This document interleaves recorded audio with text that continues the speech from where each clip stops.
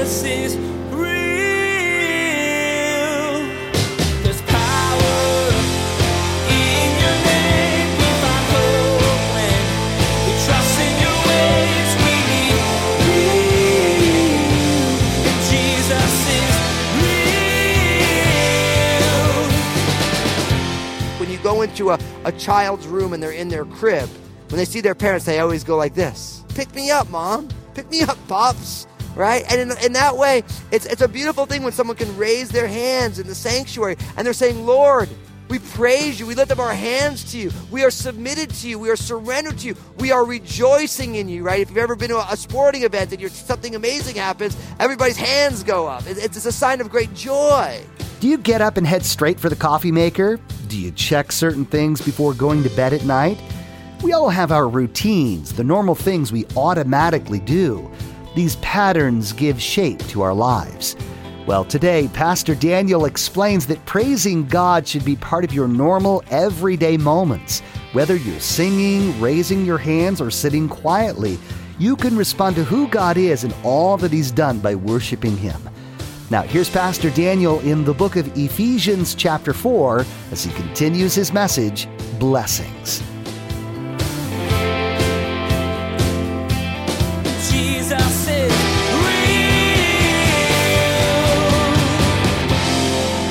With all lowliness and gentleness, with long-suffering, bearing with one another in love, endeavoring to keep the unity of the Spirit in the bond of peace. Now, in these verses, you really see what fights against unity, what fights against it. The opposite, of course, is lowliness, is pride. The opposite of gentleness, of course, is arrogance or abrasiveness. The opposite of long-suffering is impatient. The opposite of bearing with one another is trying to get rid of one another.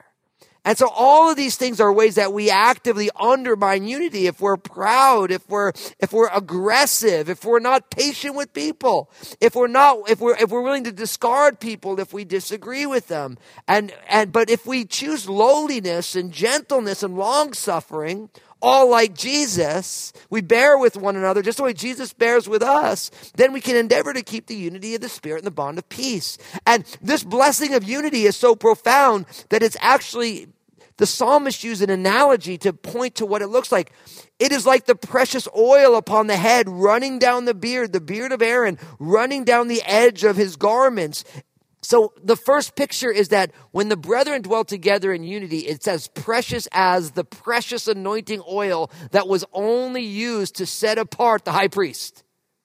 Like that, they're saying unity in the brethren is so precious that it's like this oil that was only used when the high priest was set apart and he was anointed. And of course, that oil is a picture of the Holy Spirit. And when the Holy Spirit is at work in the heart of a person, they are not dividing, but they're seeking, how do I bring people together again? So I believe that we can always see when the Spirit of God is at work, because we know the Spirit of God's job is to take what is Jesus and declare it to people. So the Spirit's job is to unite sinners with Jesus, with their Savior, with the Lord. And in the same way, on the horizontal level with us and other people, you know that the Spirit is at work when people are working to try and take what is divided and bring it back together again. Do you hear what I mean, this is what the psalmist is saying, that unity in the people of God is as precious as the oil that was only used to anoint the new high priest. It was set apart for a specific purpose. That's a precious oil.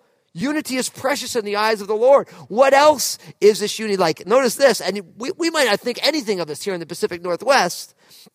It is like the dew of Hermon descending upon the mountains of Zion, for there the Lord commanded the blessing, live life forevermore. Now it's a picture of dew. Now I know for us, we live in the Northwest, the Pacific Northwest. Pastor Bill Ritchie, our founding pastor here at Crossroads, when he invited me up, we had been living, I was from New Jersey, but me and my bride had been living in California, where my bride was from.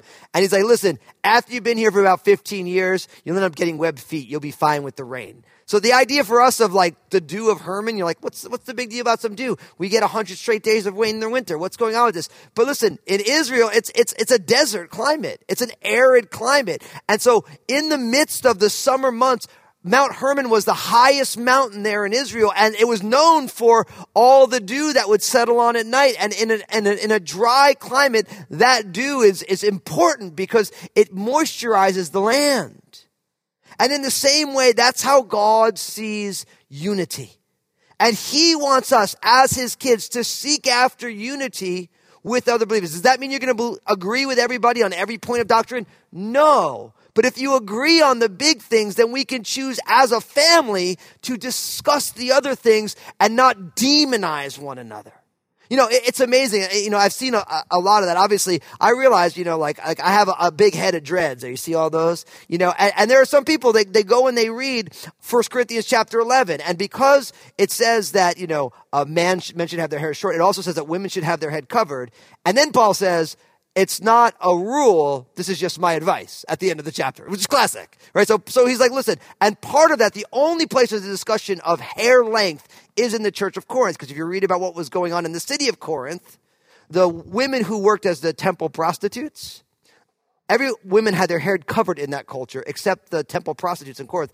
And the men only had, the temple priests in Corinth all had long hair. So Paul said in the church of Corinth, listen, you want to be distinct from what was going on in the pagan practices that they were used to, right? So then he's writing to them and he's talking about this because in their freedom in Christ, the men are like, listen, man, I'd rather have long hair than women. Like, I don't want to cover my head. So Paul's advising them to make sure that they are separated out from their culture. And then he reminds them, listen, but we really don't have any rule. This is just my insight into it, right? But then people are like, man, Crossroads is bad because their pastor's got long hair. I'm like, listen, I'm the same. If I shaved my head, I'm still the same person. I still believe the same exact thing. I still preach the same exact thing. So how does my hair impact this? But some people have chosen that this is a big thing. You know, it's funny, if you look at the Crossroads Google reviews, the only reason we have bad Google reviews is because we're a big church, so we have cameras and lights, and the pastor's got long hair right now. The only reason why. So I'm like, okay, so we need lights because it's a big room, right? And I can cut my hair tomorrow. That's like, I'm still the exact same person. I have all the same issues. Right? Except I don't have great hair. But that'll be a different discussion. But some people want to make that a dividing point. I think that's silly, obviously. Right? And the thing is that that's just an example, but we can do this with people where somebody chooses to practice differently and we want to divide over it. But then I'm like, no. One of the blessings of being part of the children of God is that there's diversity within the children of God. And as long as the big things are the same, Jesus, the Bible, God's purposes and plans for humanity, who God is. As long as those things are there, I realize all of us are going to get a theology upgrade when we take our last breath. No matter how much, and I study the Bible every day, and I want to teach and I want to go deeper in it, but I realize just as I'm growing in my understanding of who God is as I'm on this journey, when I take my last breath and I no longer see through a glass dimly, but I see face to face, at that point, I'm going to know way more about God than I know right now. And I'm going to get a theology upgrade. And so are you. So because of that, let's work for unity. And if you don't think that this is important to Jesus, you have to remember, Jesus actually prayed that the church would be unified. You don't believe me? John chapter 17, verses 22 and 23 says it this way. And the glory which you gave me, Jesus is speaking, I have given to them, that they may be one, just as we are one, I and them, and you and me, that they may be made perfect in one, and that the world may know that you have sent me, and have loved them as you have loved me. You see what he's saying? That I want them to be one, just as Jesus is God in human form, God in Jesus, Jesus in us. He wants us together to have that unity, that oneness. And that's why, of course, we need to esteem others higher than ourselves. We need to be patient with one another because none of us are perfect. But where grace exists, there is the blessing of unity. And I believe that within the unity and diversity, because of the finished work of Jesus, of the church, there's so much that we can learn.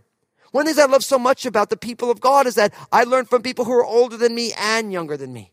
I learn from people who've been walking with Jesus longer than me, and I learn from people who've been walking with Jesus less time than I have, right? There are every nationality, all these different things. There's so much diversity, and we're all on a different step of our faith journey. But when we let God's grace cover all of that stuff, we get to walk in this preciousness and this blessing that God has for us. And listen, as a church, You'll notice as a church, we don't publicly talk about other churches. We don't come down, oh, this is why we don't like that church and that. We don't do any of that stuff. And I want to encourage you as an individual member of Crossroads, don't do any of that stuff. If you don't agree with somebody, unless you know them, and you can talk to them and say, hey, listen, I love you, but I'm taking the plank out of my own eye. Can we talk about the speck I see in your eye? We have enough to handle in our own selves.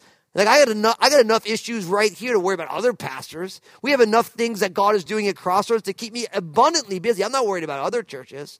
But we live in a day and age now where everybody thinks that even though they don't go to church, that their job is to try and fix a church on social media or something. And I just think, what a colossal waste of the good energy God has given us. Because I'm here to tell you, unless you're in relationship, I'm here to tell you, you can't fix my family unless you're part of my family. You know what I mean? Like, you can't affect change from the outside. Real change happens on the inside, right? And so when we're a part of a family, we need to make sure we devote our energy. Lord, how do I be an agent of unity? Like Jesus. In the midst of all these things that are going on. So the first blessing, of course, here is the blessing of unity. Now, as we move to Psalm 134, the last of these songs of ascent, and I love that this is the song. It's only 3 verses, but this is the last psalm that they would recite on these 3 pilgrim feasts. Look at what it says. Behold, bless the Lord, all you servants of the Lord, who by night stand in the house of the Lord. Lift up your hands in the sanctuary and bless the Lord. So we're going to talk about blessings. My friends, you and I, we need to bless the Lord.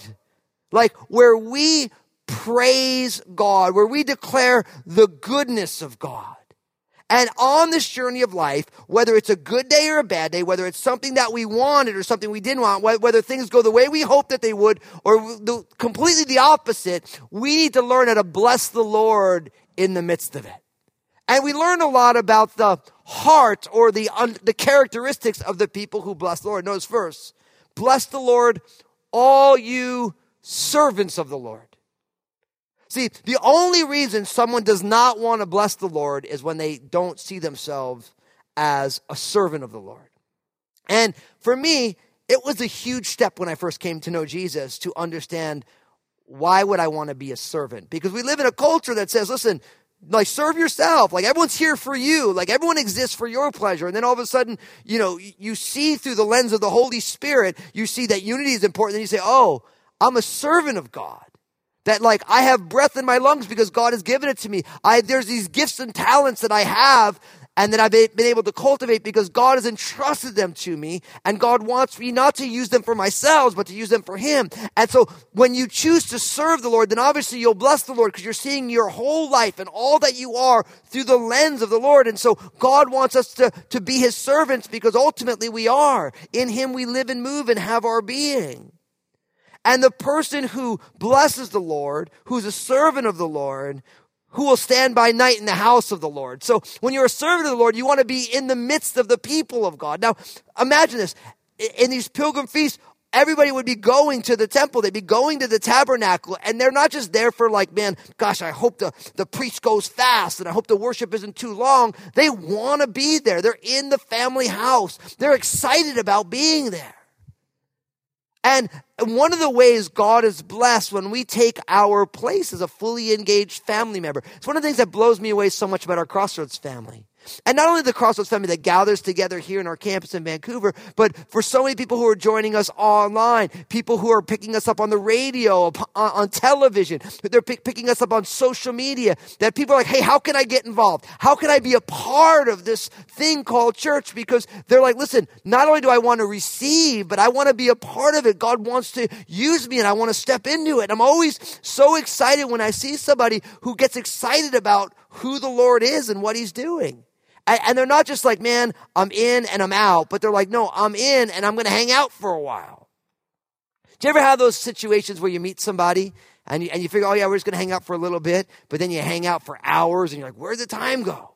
Right?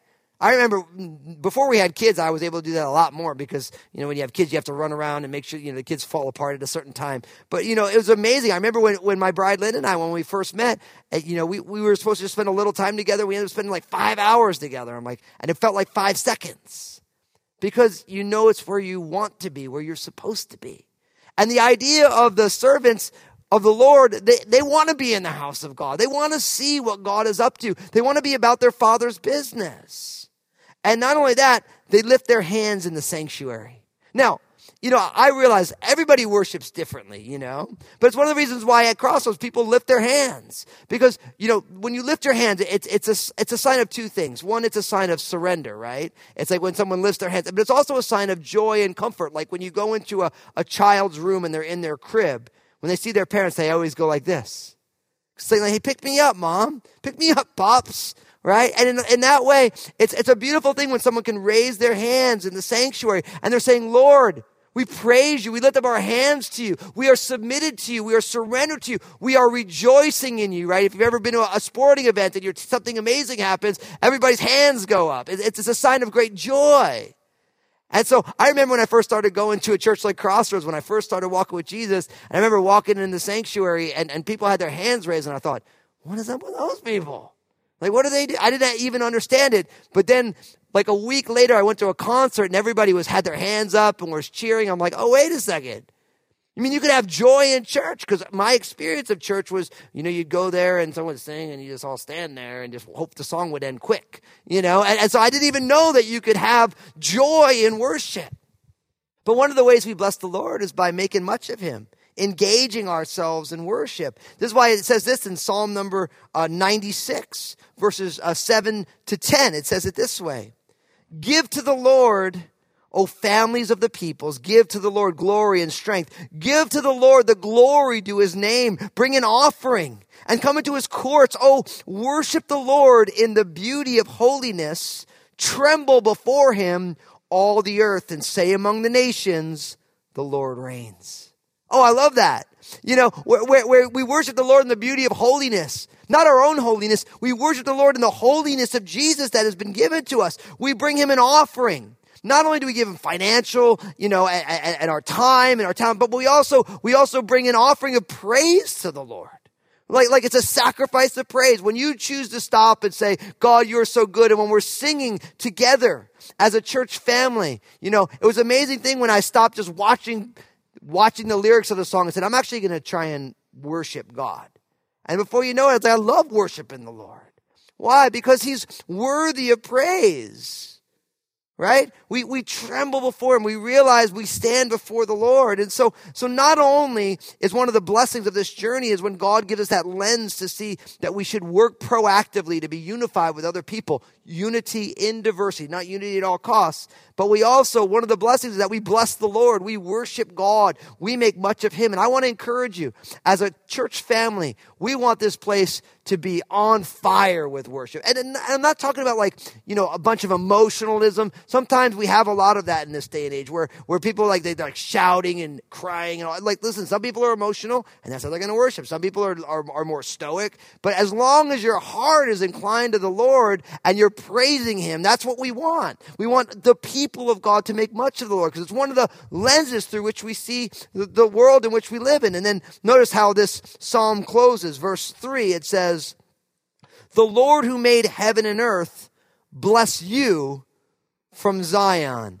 And I would say it this way, brothers and sisters, we need to let the Lord bless us. You need to let the Lord bless you because not only do we have the blessings of unity and we choose to bless the Lord, but the Lord is also desiring to bless us. And one of the things that has blown my mind the most as I've walked with Jesus for 20 years is God's capacity to bring blessings upon his kids.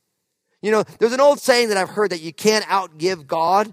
I've learned that to be true because I want to bless others and God's like, man, I'm going to see your blessing and I'm going to raise it by a lot. God, as we say, God, I'm going to bless you and I'm going to try and bless others. God's like, well, listen, I'm going to bless your socks off. Jesus said, you're more blessed to give than receive. And I want to encourage you to live your life in such a way that God's blessings can rest upon your life. Because he desires to bless his people. All through the scriptures, the Lord's desire to bless people exists. Don't miss the fact. I mean, you read the creation account of Genesis chapter 1 and 2. Everything that God made, God says it's good. It's good. It's good. And then he makes Adam on the sixth day and he says it's very good. But then he notices it's not good that Adam is alone. So God blesses him with Eve. and all of these things, all the way through, God's purpose is to bless people. But God's blessing only happens when people honor the Lord.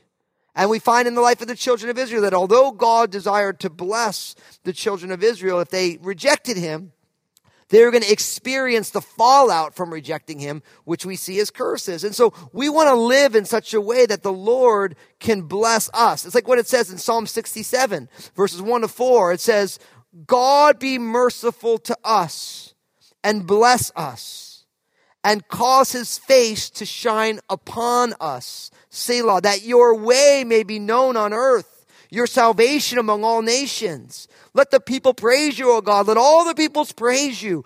Oh, let the nations be glad and sing for joy. For you shall judge the people righteously and govern the nations of the earth. When I started reading Psalm 67, here across us, you know that idea of the Lord God be merciful to us and bless us. Cause your face to shine upon us. We recite it as the benediction at the end of every gathering. That the priestly blessing of Numbers chapter 6. The Lord bless you and keep you. The Lord cause his face to shine upon you. But in Psalm 67, it's Lord bless us.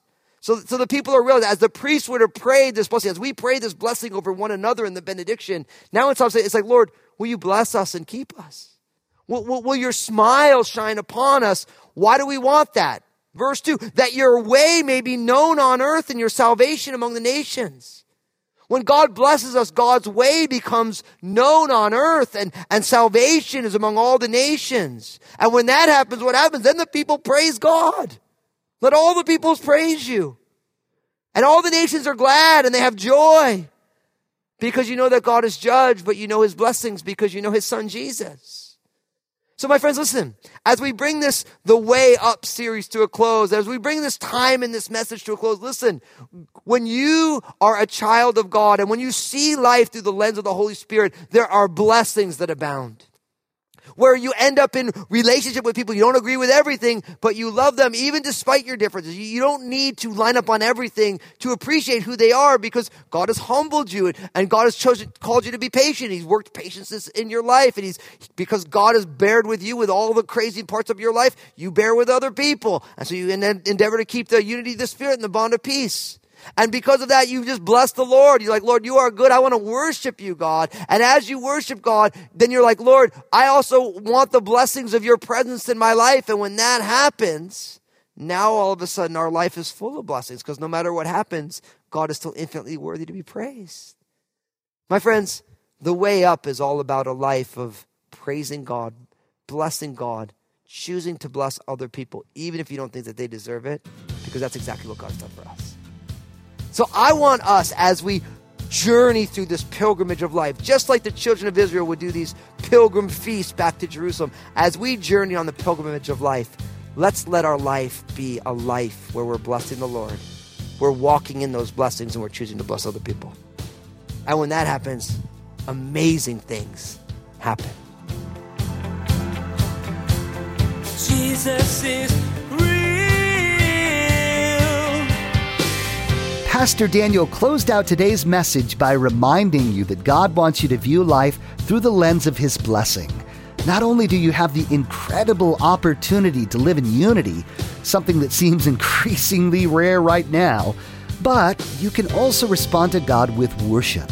Then, because God has done so much for you, you can be a blessing to others. Hey everybody, Pastor Daniel here. I realize that there are many of you, you're not a born-again follower of Jesus. You've never put your faith and trust in Jesus. But as you've been listening, you've been saying to yourself, I want to begin to follow Jesus.